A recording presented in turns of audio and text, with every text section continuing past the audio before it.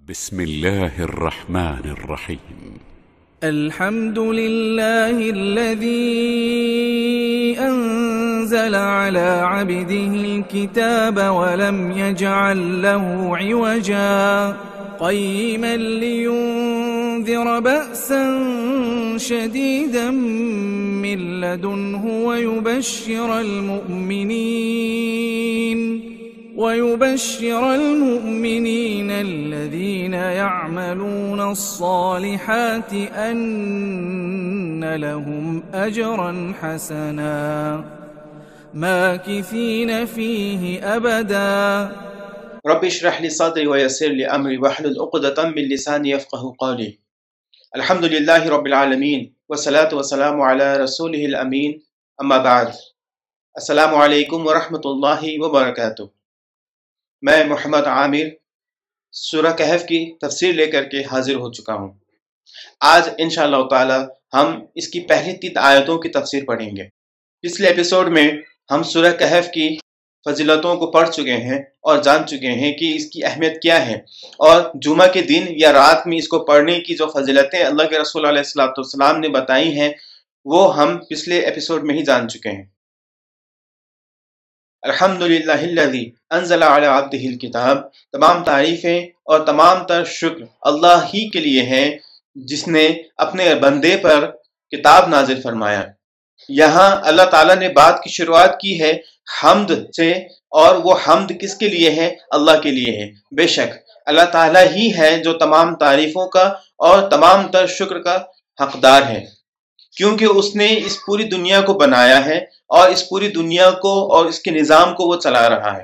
مگر یہاں جو خاص کر کے حمد کا ذکر کیا ہے وہ اس وجہ سے کیا ہے کہ اس نے اپنے بندے پر یعنی کہ محمد رسول اللہ صلی اللہ علیہ وسلم کے اوپر قرآن کو نازل فرمایا، اور یہ وہ وجہ ہے جس کی وجہ سے اللہ تعالیٰ نے یہاں فرمایا ہے کہ وہ حمد کا حقدار ہے. اور یہ اللہ تعالیٰ نے ہمیں سکھایا ہے، ہمیں بتایا ہے کہ قرآن کی وجہ سے ہمیں چاہیے کہ ہم اللہ تعالیٰ کی حمد بیان کریں.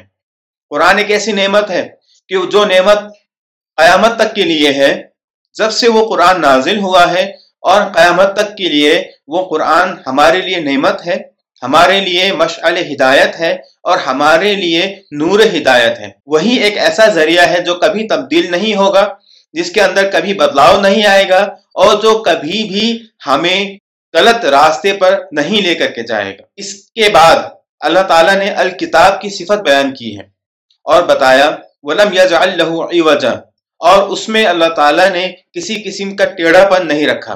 یعنی کہ یہ ایک ایسی کتاب ہے جس کے اندر کسی قسم کی کمی کوتاہی نہیں پائی جا سکتی.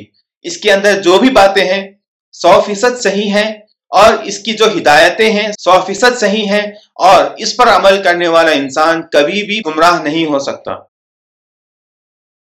قیما لینذر بأسا شدیدا من لدنہ، قیما یعنی کہ یہ بالکل سیدھا ہے، اتنا سیدھا ہے کہ اس پر عمل کرنے والا انسان اللہ تعالیٰ کی خوشنودی حاصل کرے گا، اور اس سے اللہ تعالیٰ کی طرف سے جو نعمتیں ملیں گی وہ نعمتیں اس کے لیے کافی ہوں گی، اس دنیا کے لیے بھی اور آخرت کے لیے بھی. کیونکہ نعمتوں کا اصل سرچشمہ اللہ ہے، اور اللہ کی بات کو ماننا اس بات کی دلیل ہے کہ دونوں عالم کی نعمتیں اسے حاصل ہو جائیں گی. قرآن کو ٹیڑھے پن سے محفوظ رکھنے میں اور اس کو سیدھا بنانے میں اللہ کا جو مقصد ہے وہ یہ ہے کہ اللہ تعالیٰ اس کے ذریعے سے بہت بڑی جو آفت آنے والی ہے اس سے آگاہ کر دیں. قیما لینذر بأسا شدیدا کہا گیا کہ تاکہ یہ یعنی کہ قرآن لوگوں کو اس بڑی آفت سے مطلع کرے، اس بڑی آفت کے بارے میں بتائے جو بہت جلد آنے والا ہے. اس کی تفسیر میں 2 باتیں کہی جا سکتی ہیں. پہلی بات یہ ہے کہ اگر کوئی شخص اس قرآن کو نہیں مانتا ہے تو نہ ماننے کی وجہ سے اس کو جو سزا ملنے والی ہے وہ بہت زیادہ کٹھور اور بہت زیادہ سخت سزا ہونے والی ہے. اور اس کی دوسری تفسیر یہ کی جا سکتی ہے کہ مسلمانوں کے اوپر، پوری انسانیت کے اوپر ایک بہت بڑی آفت آنے والی ہے، اور وہ آفت دجال کا آفت. مکمل انسانیت کو ایک بہت بڑے آفت کا سامنا کرنا پڑے گا جو ہے دجال. تو جب دجال آئے گا تو اس سے بڑا فتنہ دنیا میں کبھی نہ گزرا ہوگا، اور اس سے بڑا کوئی اور فتنہ ہو بھی نہیں سکتا ہے، کیونکہ اس فتنے کے بارے میں ہر نبی نے اپنے ماننے والوں کو، اپنی امتیوں کو آگاہ کیا ہے اور اس سے بچنے کی رہنمائی فرمائی ہے۔ اس کے بعد فرمایا وَيُبَشِّرُ الْمُؤْمِنِينَ الَّذِينَ يَعْمَلُونَ الصَّالِحَاتِ أَنَّ لَهُمْ أَجْرًا حَسَنًا۔